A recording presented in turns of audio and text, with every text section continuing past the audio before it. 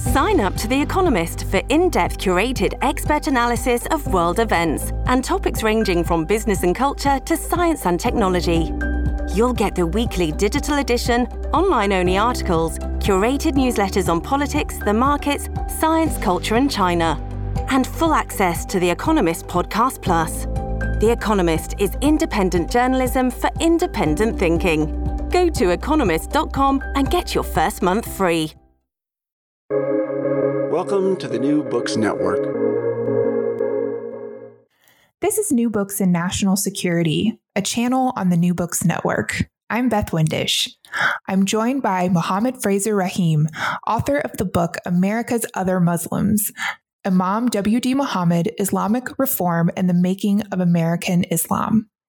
Muhammed Fraser-Rahim is the executive director of Quilliam International and assistant professor at the Citadel. Muhammed, welcome to the show. Thank you so much. Glad to be here. Can you tell us a little bit more about you and how you came to write this book?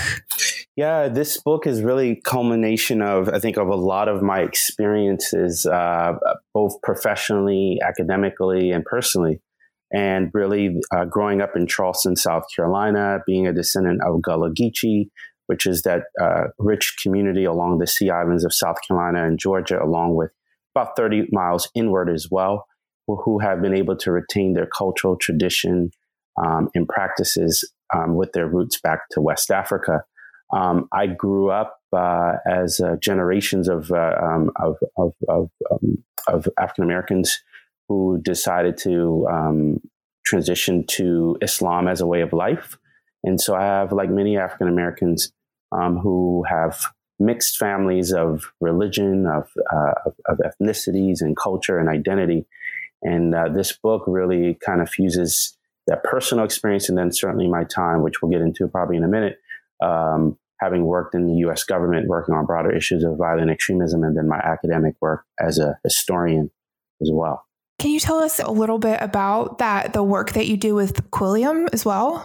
Sure. Quilliam, and it's so interesting. Quilliam is the oldest counter-extremism organization in the world, established by former extremists themselves.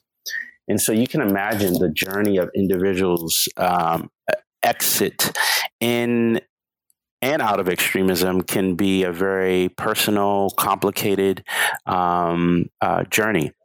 And so Quilliam was established over a decade ago of individuals who saw the need to have support in particularly in our Western democracies, and looking for ways where they can provide assistance for those who are making their journey, and then comment on these sort of broader issues, both in its origin being in the United Kingdom, where it was founded in London.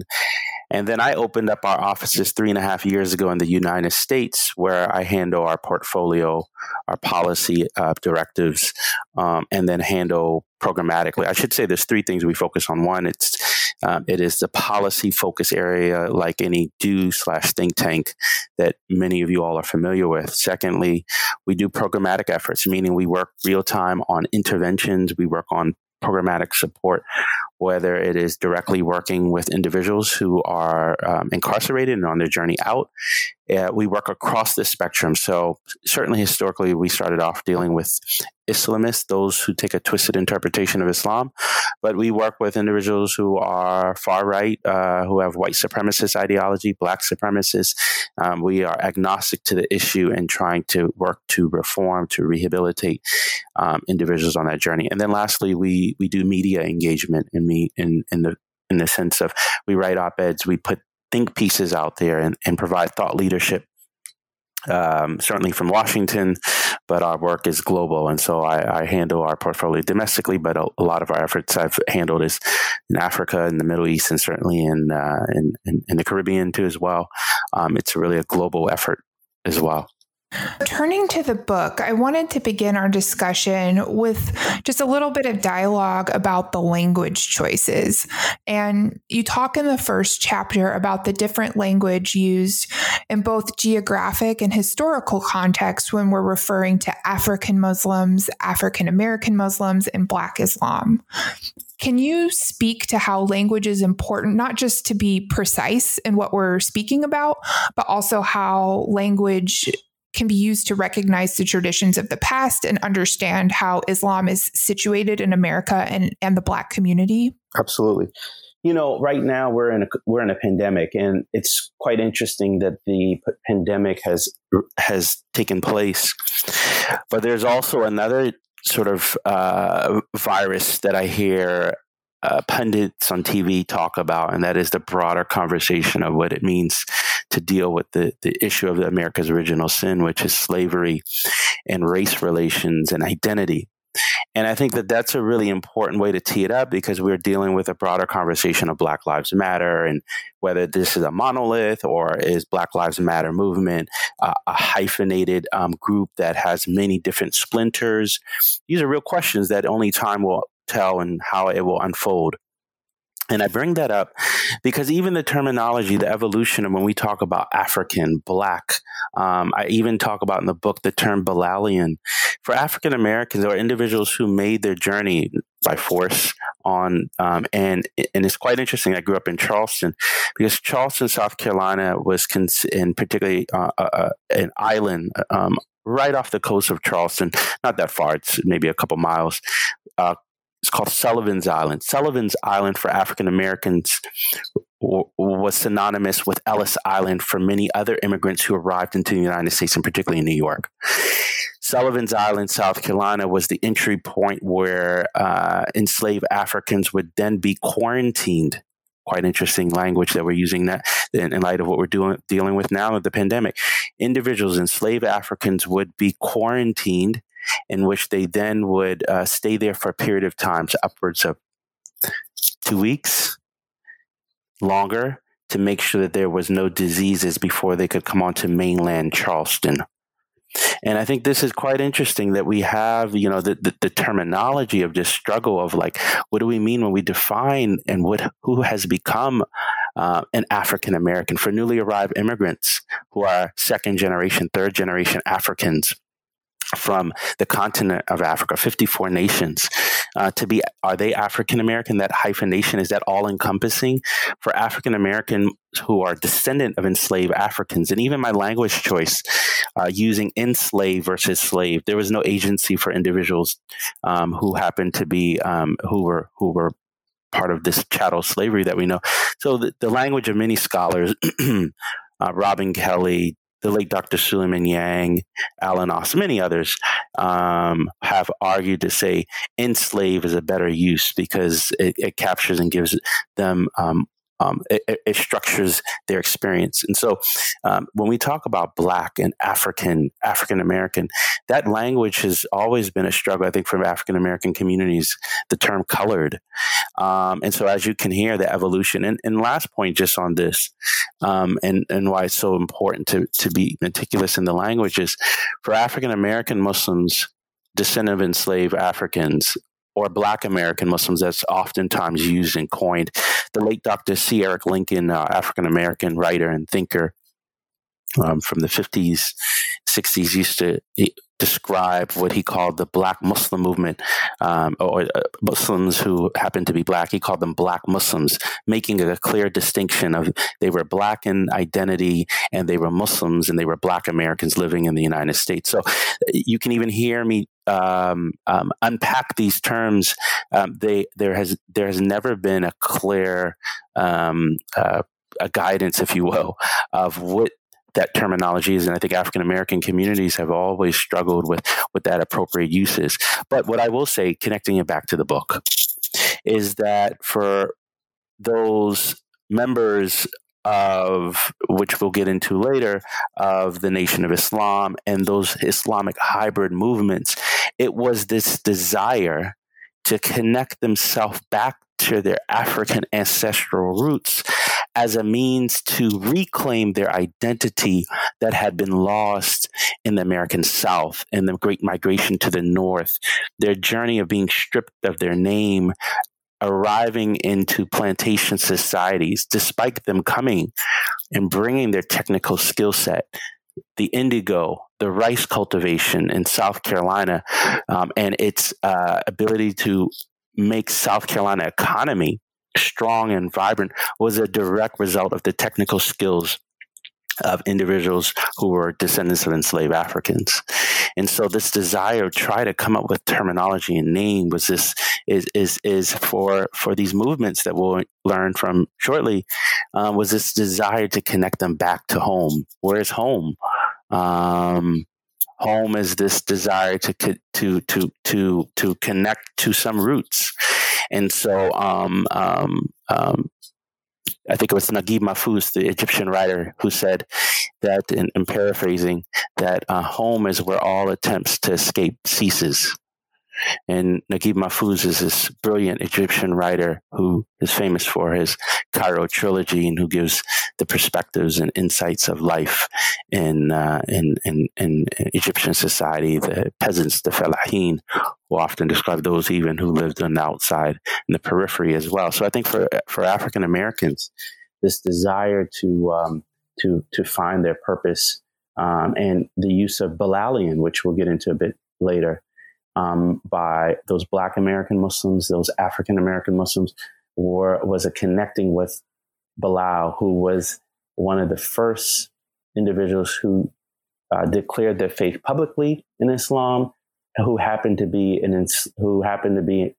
enslaved in Arabian society, and who was raised high up into the honor according to the Islamic narrative, who became the caller to prayer, the mueddin as well. So this is this use of terminology also is for those who are in the American context, trying to connect them to a broader, rich tradition of the past, without sometimes the tools, without the technical tools of a long tradition. And I point to this very interesting idea of, the late Dr. Suleiman Yang, Samari Rashid, very well known. I referenced the late Dr. Suleiman Yang, who I studied under at Howard University, who was well known for his work on Islam in America, Islam in Africa, a brilliant intellectual and thinker who builds off the works of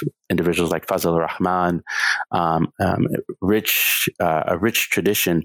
And what he argues is that there was essentially a 40 to 60 year gap between African Islam and African American Islam. And this 40 to 60 year gap is really interesting. Whether it's an exact precise number is really not the exact point of it, but the more of there was this separation of those rich traditions, as I highlight in the book, of knowledge of, if you're Catholic, the form of rich catechism, of Catholic catechism that was passed down from generation to generation. For African Muslims, their connection to the Arabian society, Islam coming down post 7th century, and Islam negotiating, adapting a form of Islamization and Africanization of Islam, and how that fused into one. And so for centuries, we have Islamic learning and scholarship that developed and cultivated in West Africa and East Africa, which learned from the tradition of Arabian society, but it also took its own form. And so many of the texts and books that are well known, the works of the Risala, well-known treatise written by an Islamic writer and thinker, many of these books and texts that are well known in West Africa, and in East Africa too as well, but let's use West Africa for a moment because of the connection to many of the enslaved Africans. That gap was cut off when individuals arrived into the New World. And so when you have a gap, when you have a severance, when you have a cutoff, when you have an erasure of families, a breakdown, the mother being sent to the Caribbean, the father being sent to South Carolina, the child being sent to Louisiana, those bonds, those familial bonds were severed, and therefore new stories, new creations were developed. And I think that 40 to 60 year gap between African Islam and African American Islam or Black Islam was one in which there was a severance and then a recreation or a renewal or a new form of Islam. And that's why I frame it as Islamic hybridity, Islamic hybrid which many scholars call proto-Islam, but I like to be a little bit more precise in my language, that these adaptive forms of Islam were a direct result of the Jim Crow South, a direct result of chattel slavery, a direct result of segregation and racism, and being in the American context, which would develop and create what we know the modern day African American Muslim community, but broader American Muslim community as well. And within the book, you make it clear that there are several entry points in different lineages of African American Islam. And one of these entry points that you spoke to just briefly is Islam coming to the U.S. through the forced enslavement of people brought from West Africa. And you describe the history of Islam in West Africa, which brings to mind, the libraries and scholarly institutions of Timbuktu. Can you talk about the heritage of Islam in West Africa and how this has come to shape Islam in the U.S.? Absolutely. In the American imagination, we have a very different lens of how we see the African continent, in particular, I think West Africa. Yes, the rise of, particularly 2013, we saw Al-Qaeda in Islamic Maghreb, and prior, let's use 9/11, but post 9/11, we saw the ascendancy of Al-Qaeda franchise groups, and Al-Qaeda in the Islamic Maghreb being one who essentially becomes a quintessential Al-Qaeda brand in West Africa or the broader Sahel. Why? Because they were able to offer and use kidnapping for ransom payments that were able to then, they were able to get money off of European and some Asian countries as a result of kidnapping their personnel who were in those countries.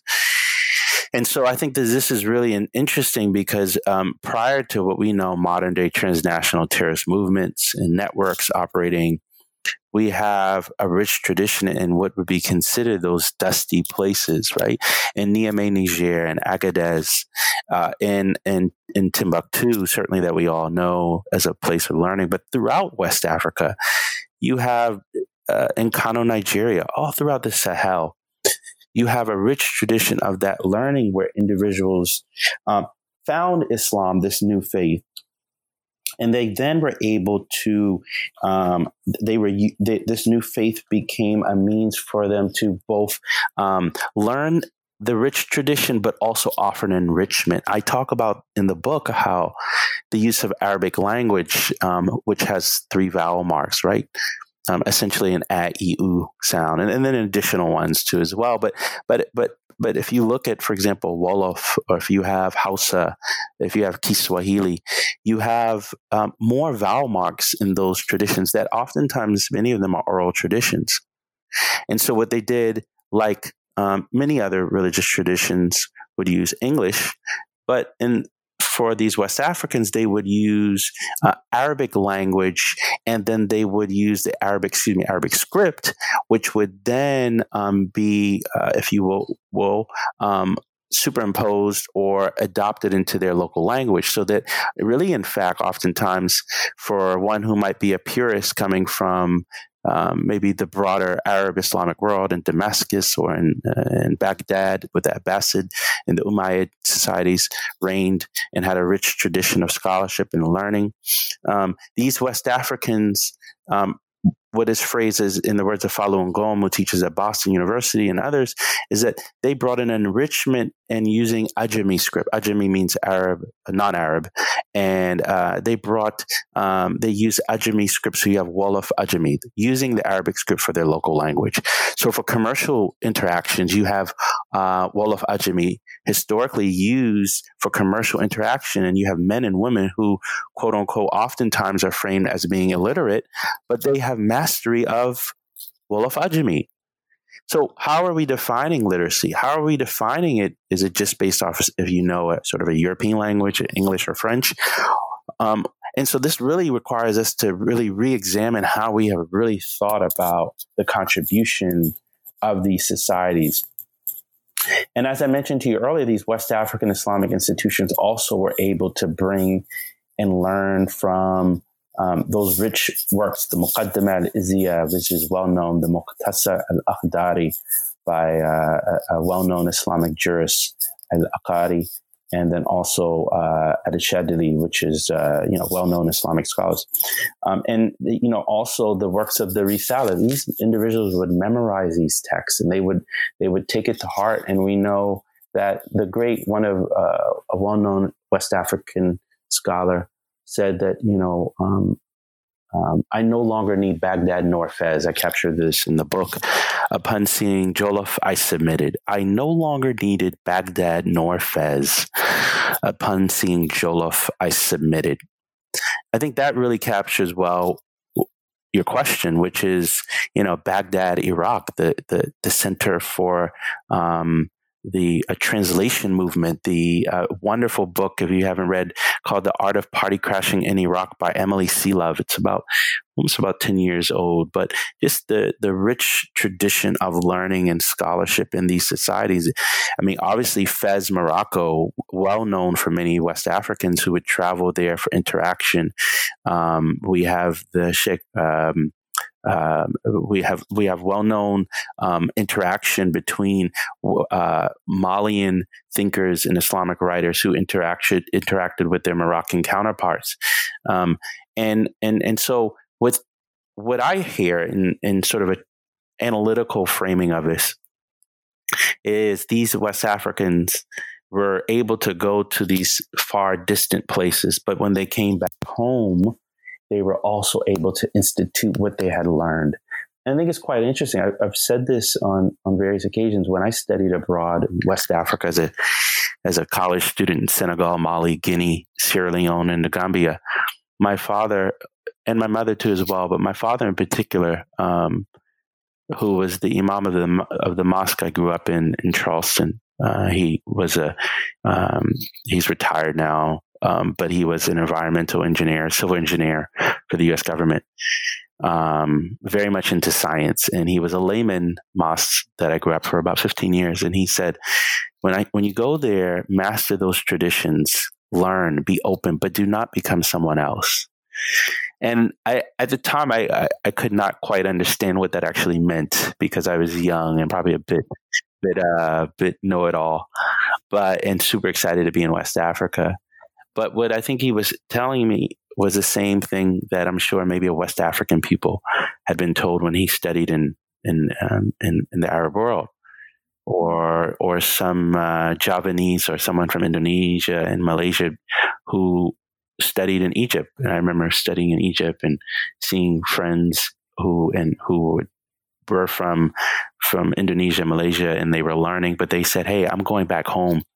I'm not going to stay in Egypt forever." So many of them were studying at Al-Azhar, the Center for Sunni Islamic Scholarship. And they said, "Hey, we're going back home." And I think that instruction at, the 19-year-old Muhammad at the time, or the 20-year-old, whatever the age I was a quite interesting instruction that I think resonates for many, to apply it to the local context. And the local context really is personified in the West African Islamic tradition, and then certainly as we talk about that journey into the New World, into the United States.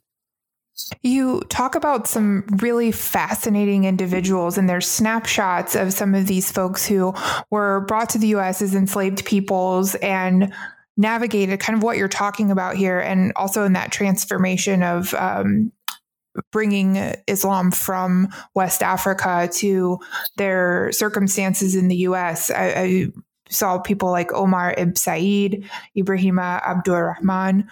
What was it like researching these people and learning about their stories? And I know with Said, he had an autobiography coming from Senegal and going through Charleston.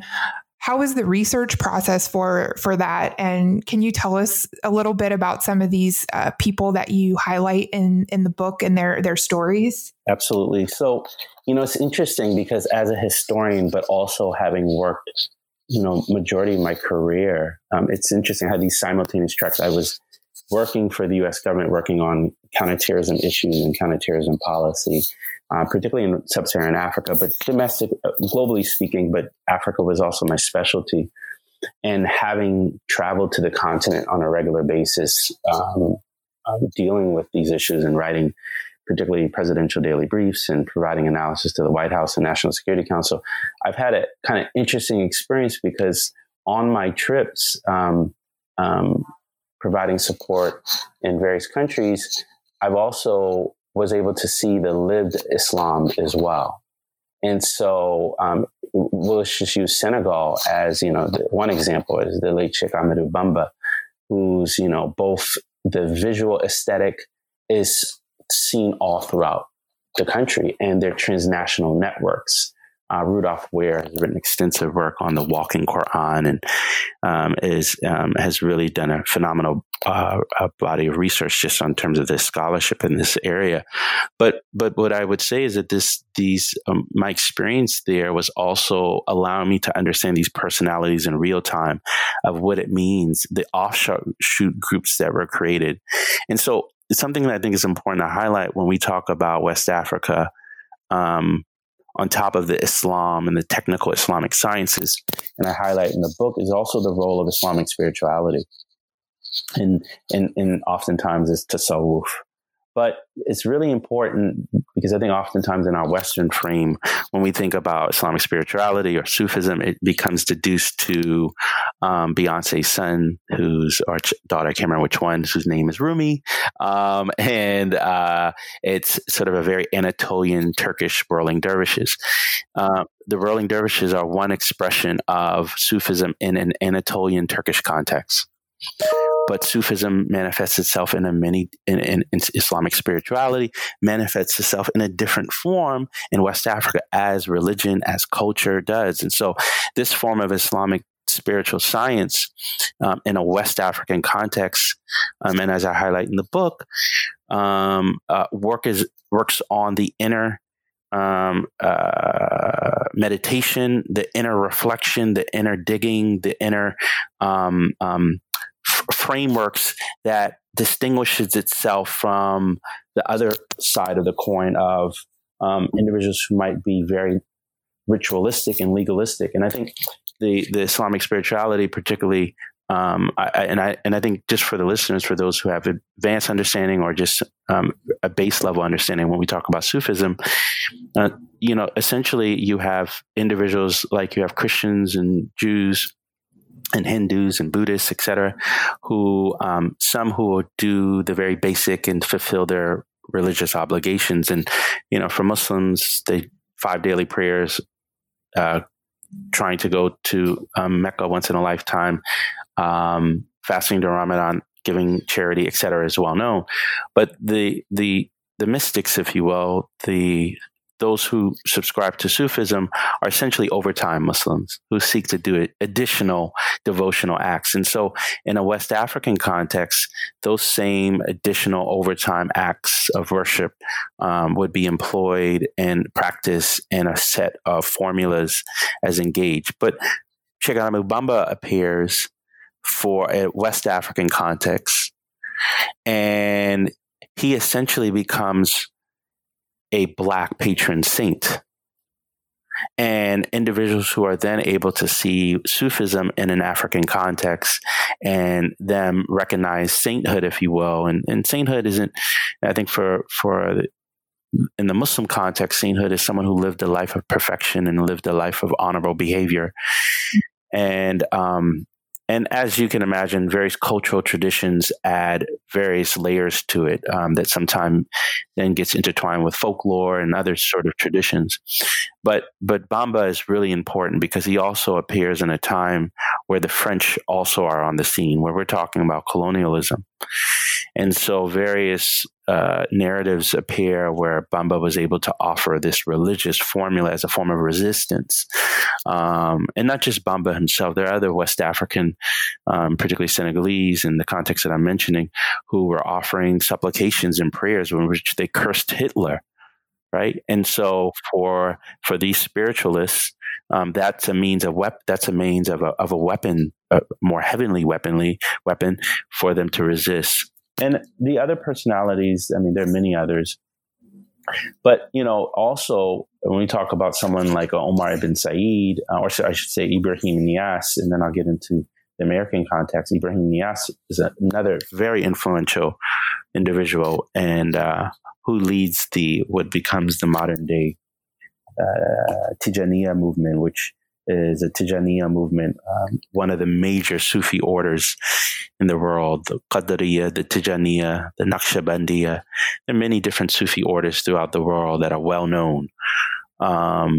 And I didn't mention, and I should have mentioned within the context of Sheikh Ahmadou Bamba, he establishes the Muridiyya, which is an African-made and African-born Sufi order that Africans themselves could relate to. The Qadariya, the Tijaniya, their origins trace back to the broader Middle East. And many of the Arabs are all about what's characterized as the silsila, the chain of narration. So can you trace your origin back to this person and going all the way back to the Prophet Muhammad?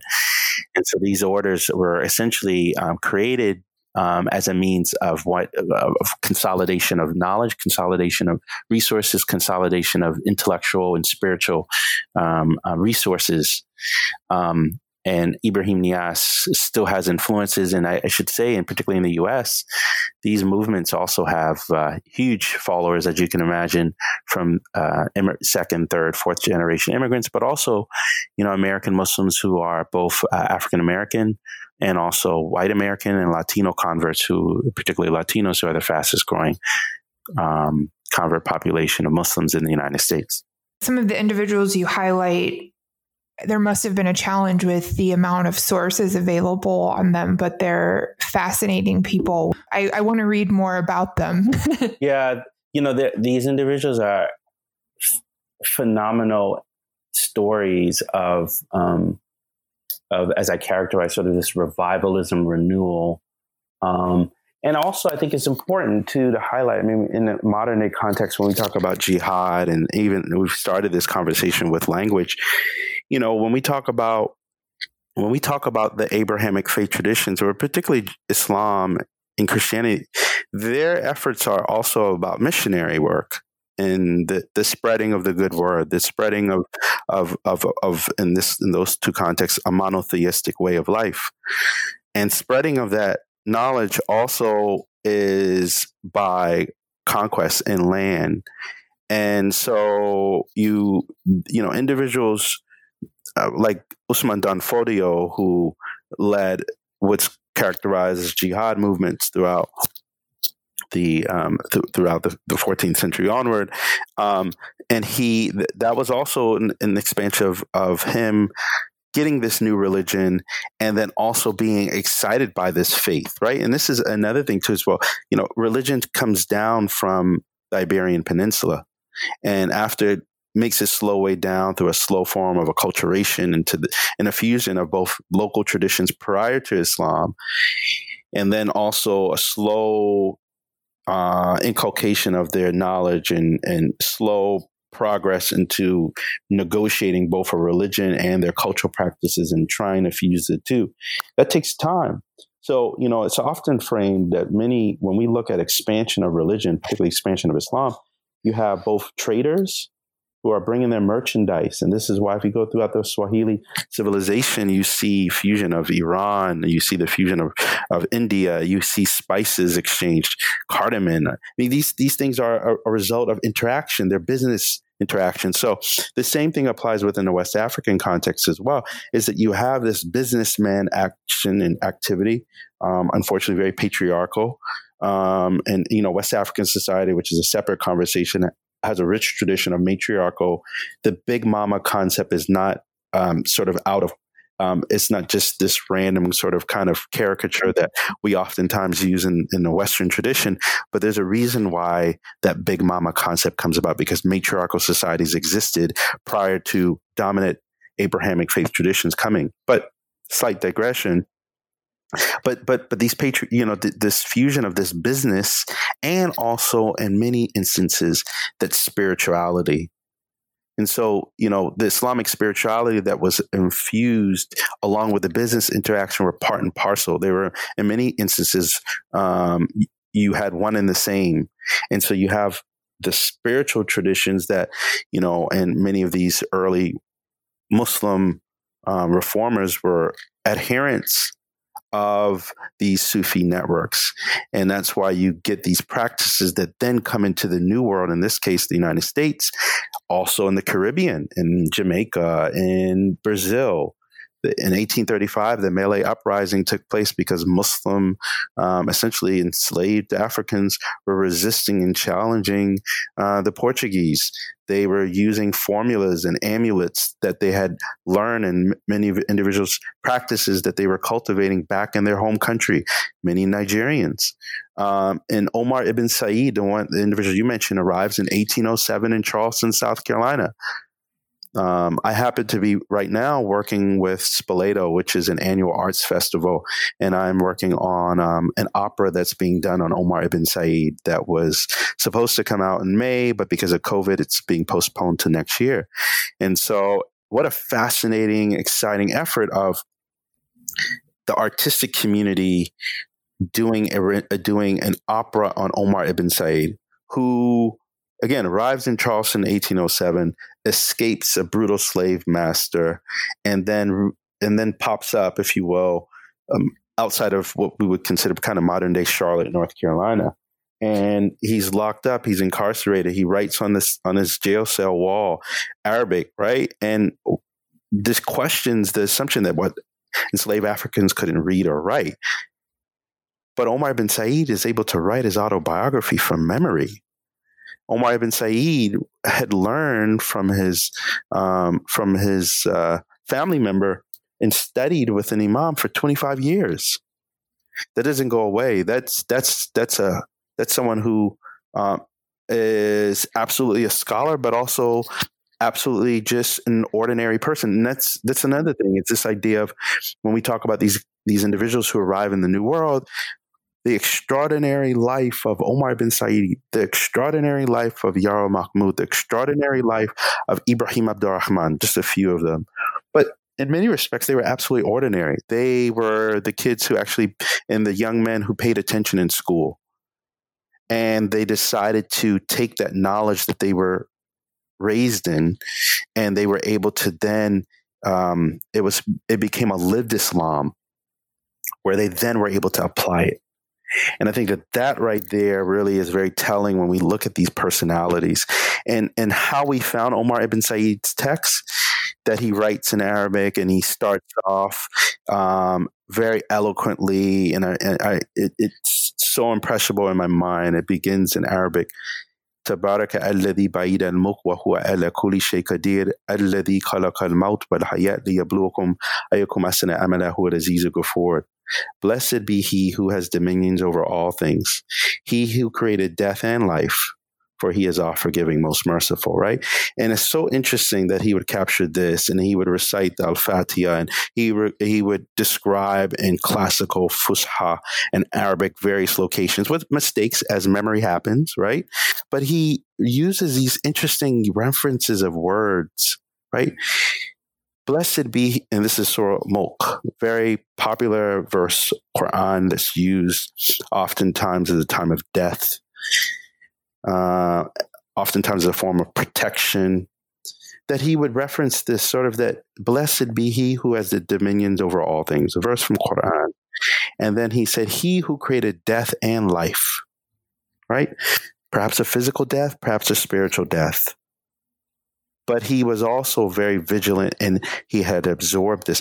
Was he using these things for a reason? Was he given instruction before he left to say, hey, listen, I know you're going to be going into this new society, but these are the formulas that you have to protect you. I mean, these are questions. These are, as a historian, as an analyst, that we're trying to piece together. We don't have the answers, but we're trying to piece together an image, a picture of these individuals. And Yaro Mahmoud, 1752, arrives into Annapolis, Maryland, on a slave ship called the Elijah. And he appears and moves into what we know modern day Washington, D.C., in an area called Georgetown that then at the time was heavily dominated by African Americans, very different than sort of the demographic layout now. And he and myself in particular, I worked on an effort where I was working with the DC Archaeological Project, where I served as an advisor back in 2000. Time moves. I think 15, 16. And we were looking for his grave based off of his account the account that he was buried in Dent Place behind in the backyard. We looked, we searched, we didn't find him, but we offered a ceremonial religious prayer for him in absentia. In the chapter, we're speaking about Africanizing Dixie. You also expand out the influence of Islam among Black and African Americans. How does Islam fit in the history of the United States as the country moved from emancipation to periods of migration to escape racial violence and Jim Crow laws? So, we oftentimes say, Islam is American as apple pie, but really, it truly is. I mean, Thomas Jefferson, our founding father, one of our founding fathers, was a student of religion and culture, and he received his first copy of the Quran from an English merchant in the UK. And while he was a law school student at the William and Mary, we know he himself owned enslaved Africans by the name of Fatimir. Clearly Muslim names. Perhaps there were more, because just because someone has a Muslim name or doesn't have a Muslim name doesn't mean that they might have not been Muslim. Maybe it was they just adopted a new name. These are questions that through time, I'm sure we'll get some better understanding on. And so, for early America, our founding fathers and many others, those who were members of theosophical societies, were very much inquisitive of of the broader Islamic world, Arab world in particular. Lo and behold, I mean, many of them would have not even known or not even thought, perhaps, that they even had Muslims amongst them as they were making and engaging in treaties and diplomatic, perhaps track to diplomacy efforts with the broader Muslim world. Whether, Morocco itself, and the debate is whether it was Morocco or France to recognize America's independence first. I won't get into that debate on who, but essentially, in 1776, Morocco was at least on the conversation of recognizing America's independence. And so this is a Muslim majority nation who has had interaction. We have Ibrahim Abdurrahman. We have the very famous story of the Prince Amongst Slaves, who was literate in Arabic language. What's really important when we talk about these enslaved Africans, and I've said this, throughout the book, is that these individuals were not Arabs. They learned Arabic language and mastered it. And I think this is really important to help folks understand, language for individuals takes time. And these individuals were able to, despite their journey through the slave ships, which were horrendous conditions and brutality and trauma, were able to keep that knowledge with them and write down and talk and communicate this information for generations, for us to communicate and dialogue with this now, which is quite profound. And so, the Prince Amongst Slaves was often, sort of this term, Prince Amongst Slaves. This individual was able to write this narrative that then goes to John Quincy Adams, who's then president, or who then communicates to the Consul General of Morocco.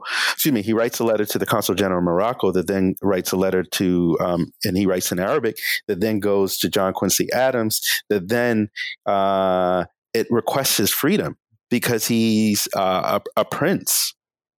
And, but let's just stop right there. He's able to write a letter through various means because of a plantation owner who then recognized this as a man of knowledge and sophistication. Perhaps there was a bit of objectification and a bit of exotic kind of framing of who is this, Negro? Who is he? What is he doing? But he writes this letter that then makes its way all the way back to Washington, and then it helps him get with the attempt to get his freedom. To make a very long story short, he attempts to head home, and right before he's able to make the full circle back home, he dies. And I think that that's a really telling story, right, of these personalities. And perhaps there are hundreds more whose stories are out there that we haven't quite read. I mean, Omar ibn Said's work and others perhaps are in private homes' trunks of conversations that families dare not talk about, who remember, individuals who were praying toward the east and speaking in gibberish.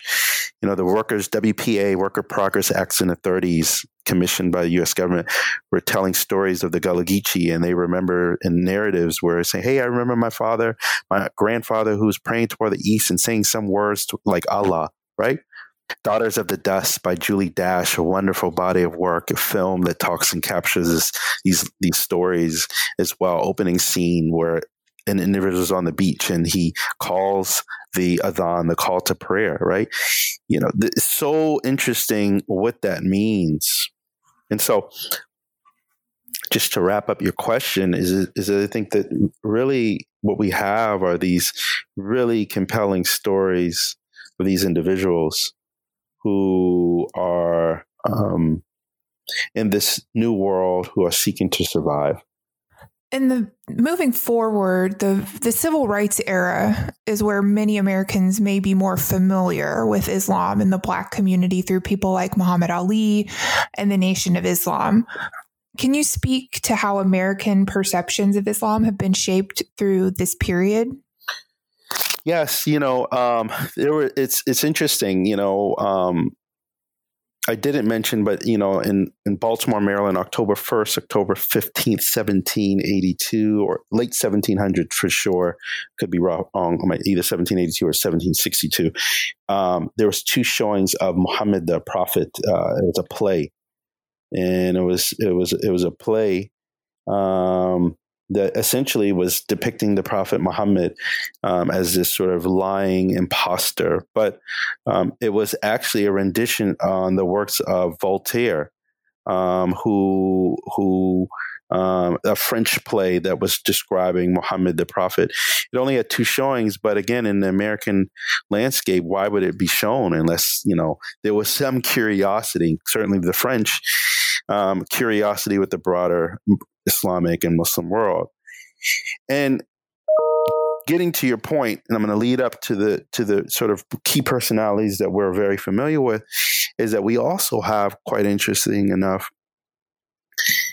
in the 1900s, really after that 40 to 60 year gap, and I think this is really important so that we can lead up to the modern day sort of stories of key personalities. You essentially have that gap that was severed, and you have these communities that are being recreated. And in the 1900s, the first wave of what we know would be loosely characterized as Sunni Orthodox movements were from the Ahmadiyya movement. Now, as you know, in Pakistan, the Ahmadis have been discriminated against in religious persecution. And so an individual by Mufti Muhammad Sadiq arrives into the United States, who was sent from Pakistan or India at the time. And he comes into the United States initially seeking to meet this new message for Americans and wanting to target specifically to white Americans. He learned rather quickly, not knowing the local context, that white Americans were not interested into his message of this Mohammedan message, right? As oftentimes characterized when we look at early Islamic writings of Islam throughout in what would be the United States or the UK or in Europe, et cetera. And he arrives and he says, well, I need to pivot really quickly. And he realized there's a message to be had for African Americans, right? Colored Negro populations. And I stop and I say this because when we talk about modern day American institutions, there would not be a modern day American institution without the enslaved African experience. And secondly, the influence of the Ahmadiyya movement. Now, the geopolitical challenges of that, particularly when we look at when Mahershala Ali, the famous actor, received an Oscar for his work on Moonlight just a few years back. the Pakistani ambassador to the U.S. said, "Congratulations." But within minutes, she had taken down that message because she had not realized that Mahershala Ali was actually Ahmadi, an African-American Ahmadi at that. The early Islamic hybrid movements, the Nation of Islam being one, were a fusion of Ahmadi Islam, Black nationalism, spirituality, Freemasonry, all fused into one. And that was the Nation of Islam, sort of an amalgamation of these traditions in light of the context of growing up and living in an American context. And so, what many scholars would argue to say, and I think part of my assessment is that the Ahmadi movement, those early religious officers, if you will, you have intelligence officers, those early religious officers that came to the U.S. realized they needed to come up with a formula that addressed specifically the plight and condition of the African American. Absolutely, there were separate tracks in much smaller numbers of Sunni movements that brought Sunni orthodoxy. Yes, in very smaller numbers, there were Sufi and Shia proclivities. But when we talk about Islam gaining root in the United States, and we talk about this Islamic hybrid movements, you have Noble Drew Ali, which I highlight in the book, the Moorish Science Temple, which was this fusion of a Black identity connecting back to Morocco and a hybridity framing of how they saw the world, a reverse engineering of how they see Islam, but with elements of orthodoxy as well. And then the Nation of Islam, which was this movement in the 20th century that absolutely took the attention of Black American consciousness, but American consciousness, the evolution of individuals like Elijah Muhammad and Malcolm X and Muhammad Ali. They come on the stage as a form of resistance against the state, as a form of resistance against hegemony, as a form of resistance against what they would characterize as state violence, as a form of resistance against of brutality. And so really this was, it was both a religious movement, but deeper than just a religious movement, how I framed the Nation of Islam and these Islamic hybrid movements. It was, these were social reform movements that brought about change. And so when you see that evolution in the nation, and also their practices were a direct Islamic hybridity that would be very different from what we know mosques, masjids that would be very well known throughout West Africa, through East Africa, throughout Iran, through Bahrain, Oman, wherever you are throughout the broader Islamic world. And I think that's quite important to highlight. Because really you have a new people that were being created in a new identity.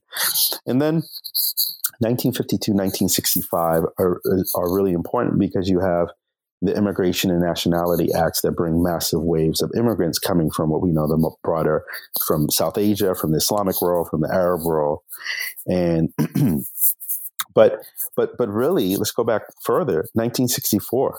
I mean, the Civil Rights Act becomes a monumental watershed moment because the Civil Rights Movement, the Civil Rights Act also is a critique on the American state, but it also brought pressure to allow other groups to come in. So it's quite interesting that I think all these connections of sort of broader freedom and liberation for those of African descent in the United States were very much also bringing opportunities for, in this context, co-religionists for African-American Muslims who would benefit off of this.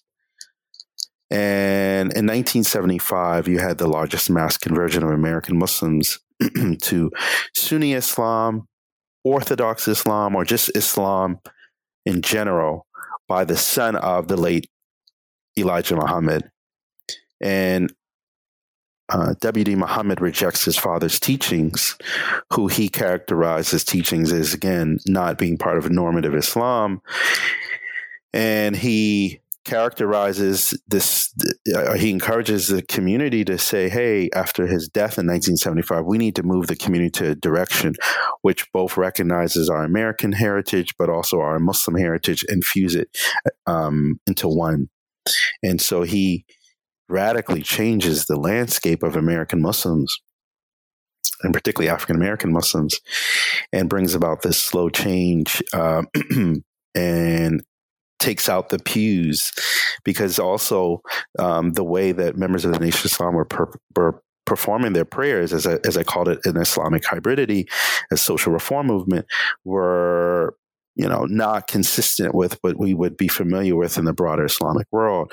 The way they would fast would be just be in the month of December rather than following the lunar calendar. All this is quite interesting, quite telling in terms of how we, see that evolution. And so Kareem Abdul-Jabbar, who's well known, and these key personalities are a direct result of this sort of movement of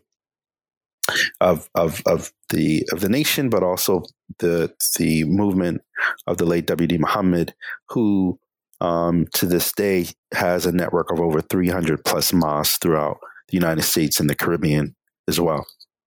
I want to talk to you about the title of the book.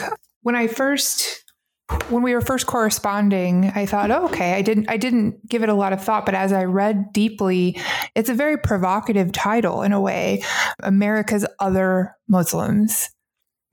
Who are the others? And when you talk about the extent of the percentage of African Americans as the Muslim population in the U.S. and policy changes that have impacted Muslim communities, especially since 2001. What is that otherness? How does that come into play in this discussion about Islam in America? So, yeah, this is a really good question. I did that purposely when I said America's Other Muslims, because the indigenous foundational Muslim community in the United States is a result of the enslaved African legacy. And the builders of what we know the modern day American Muslim institution is not the ISNA or the ICNA, the CARE or the Zaytuna, regardless of where you are politically on these organizations. It is these enslaved. It is the memory of Muhammad Ali as being the most popular name.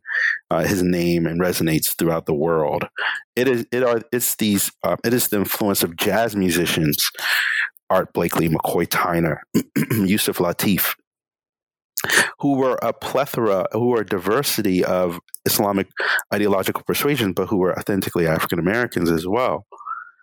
And so the other Muslims is this idea that when we look at the modern day in the 21st century, there has been this slow erasure of Black Islam, and with the ascendancy of the Muslim student associations in the 60s, and then immigrant Muslim communities coming into the United States, there has been a new discussion of the Sunnah. When we think about Islam in the modern context, it is not this level of activism that individuals are very familiar with, of consciousness. I mean, every African-American family has had some interaction with a Muslim, a Black Muslim, whether they were a Nation of Islam or, unfortunately, because of the prison industrial complex, or whether it has an individual's conversion in prison, or there has been the use of the bean pie in urban communities. When you talk about Islam for African American communities, it is a Black Islam. It is one rooted in of change, and yes, Farrakhan's perspective of being on the periphery, but one in which they're familiar with because they've had at least some interaction. Even the father, Jacob Blake, whose son was shot 7 times this past week, he mentioned, quite interestingly, his name was Jacob Blake, did not have a quote unquote Muslim name. And he said, my family is diverse. And if you allow me, I want to do something for my son. He recites the Al-Fatiha in Arabic which is the opening chapter of the Quran. The rest of the family were, Christians. And I thought that was quite telling of where that consciousness is in Black America, is that one doesn't know all the time. And that was totally out the blue. And I think that what's happened is this America's other Muslims who the community that helped cultivate and develop what we know American Islam has now become the other. And their erasure has been removed from the landscape. And so, yes, the first American judges and doctors and elected officials come from many of these African American communities that I've already highlighted. And now we have Keith Ellis and Andre Carson, first two elected congressmen, and then we have a new sort of wave of activism. That's Ilhan Omar and Rashida Tlaib, whose perspectives are quite different than those two. And you look at Andre Carson, who comes from a law enforcement background and was a member of the House Intel Committee as well. Very different level of, I think, perhaps pragmatism than maybe one might see of the two women congressmen and their politics and their perspectives as well. Towards the end of the book, you talk about the policy nexus and how some of this history and the legacy of Imam W.D. Muhammad might be impactful. Could you speak about that a little bit more? Yeah. So, what I offer is, the community offering some amazing gems to consider, and policymakers are always looking for what can they do in terms of what are formulas that are successful. I mean, W.D. Muhammad, who dies in 2008, got considerable criticism while he was alive, or early days in the 80s and 90s, for doing interfaith dialogue, which now in American Muslims are like, oh, this is what we normally do. His engagement, he was ahead of the time. Really, ahead of the time. He was promoting political participation. He was promoting creating an American school of Islamic thinking. He was encouraging a healthy sense of patriotism, independent thinking, all these things that seem the conversation of the day. And I think that these formulas that he offers, a step-by-step formula away from real and or perceived grievances. I mean, the community who are African-American Muslims had real grievances to have against the state and could have easily stayed in the direction of Elijah Muhammad's divisive and his critique and his rhetoric, and could have gone down the narrative of what Louis Farrakhan is essentially doing. But they made an about face. And, W.D. Muhammad was excommunicated 4 times from his father's community because he was challenging his father. He was resisting against his father. And that resistance was him trying to create both an American identity and a Muslim identity, and being one and the same. And so what I offer is, I think that these formulas can be very important for other Western liberal democracies who are wrestling with and reconciling, can they be both American and Muslim? One of the eulogists at Muhammad Ali's funeral said that Ali was able to KO the idea of being both American and Muslim, that they are mutually exclusive. No, you can have those, but I think it was that tradition of what Muhammad Ali came from, and also the legacy of W.D. Muhammad. And the community was able to offer resilience, right? The ability to absorb a shock and be able to go through difficulty and challenges. And I think that these gems are incredibly helpful when we think about broader issues of transnational extremism, certainly within Muslim communities, but also other groups who are disaffected and frustrated, and finding some really incredible nuggets of success. So I offer this idea that this community is able to engage in a 40, 50 year plus de-radicalization program away from the nationalism, real and or perceived, away from the rhetoric of racial racial tension, and then move into a way of progress, if you will. So I think for policymakers, both here in Washington, in London, Kuala Lumpur, in Copenhagen,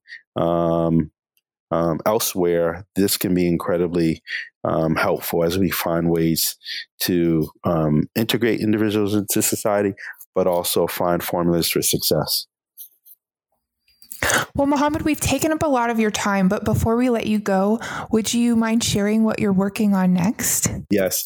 So I am working on, I have a book that will be out in a couple of months on Quilliam's de-radicalization efforts for the past 10 years, and I'll be coming out with Oxford University Press in a couple months. COVID, it might be pushed back slightly. And then another piece looking at how do we rethink Gullah Geechee culture and tradition, and recentering that. So as you can hear, it's a very, pardon me, there's a very interesting balance between my policy work and then also my historical work. And then I'm constantly writing shorter pieces. I just had an article that came out in Foreign Policy about Iran's Iran and Russia using a similar formula to target U.S. forces in U.S. forces in Afghanistan, and the same thing we've seen in Somalia. And so my work is both at the intersection of foreign policy, combating extremism, and then broader kind of African affairs and issues as well. Well, I hope we get to have you back on this show for your future works, and thanks for coming on today. Pleasure. Thank you. America's Other Muslims, Imam W.D. Muhammad, Islamic Reform and the Making of American Islam by Muhammad Fraser-Rahim is available now from Lexington Books. Thanks for listening to New Books in National Security, a podcast channel on the New Books Network.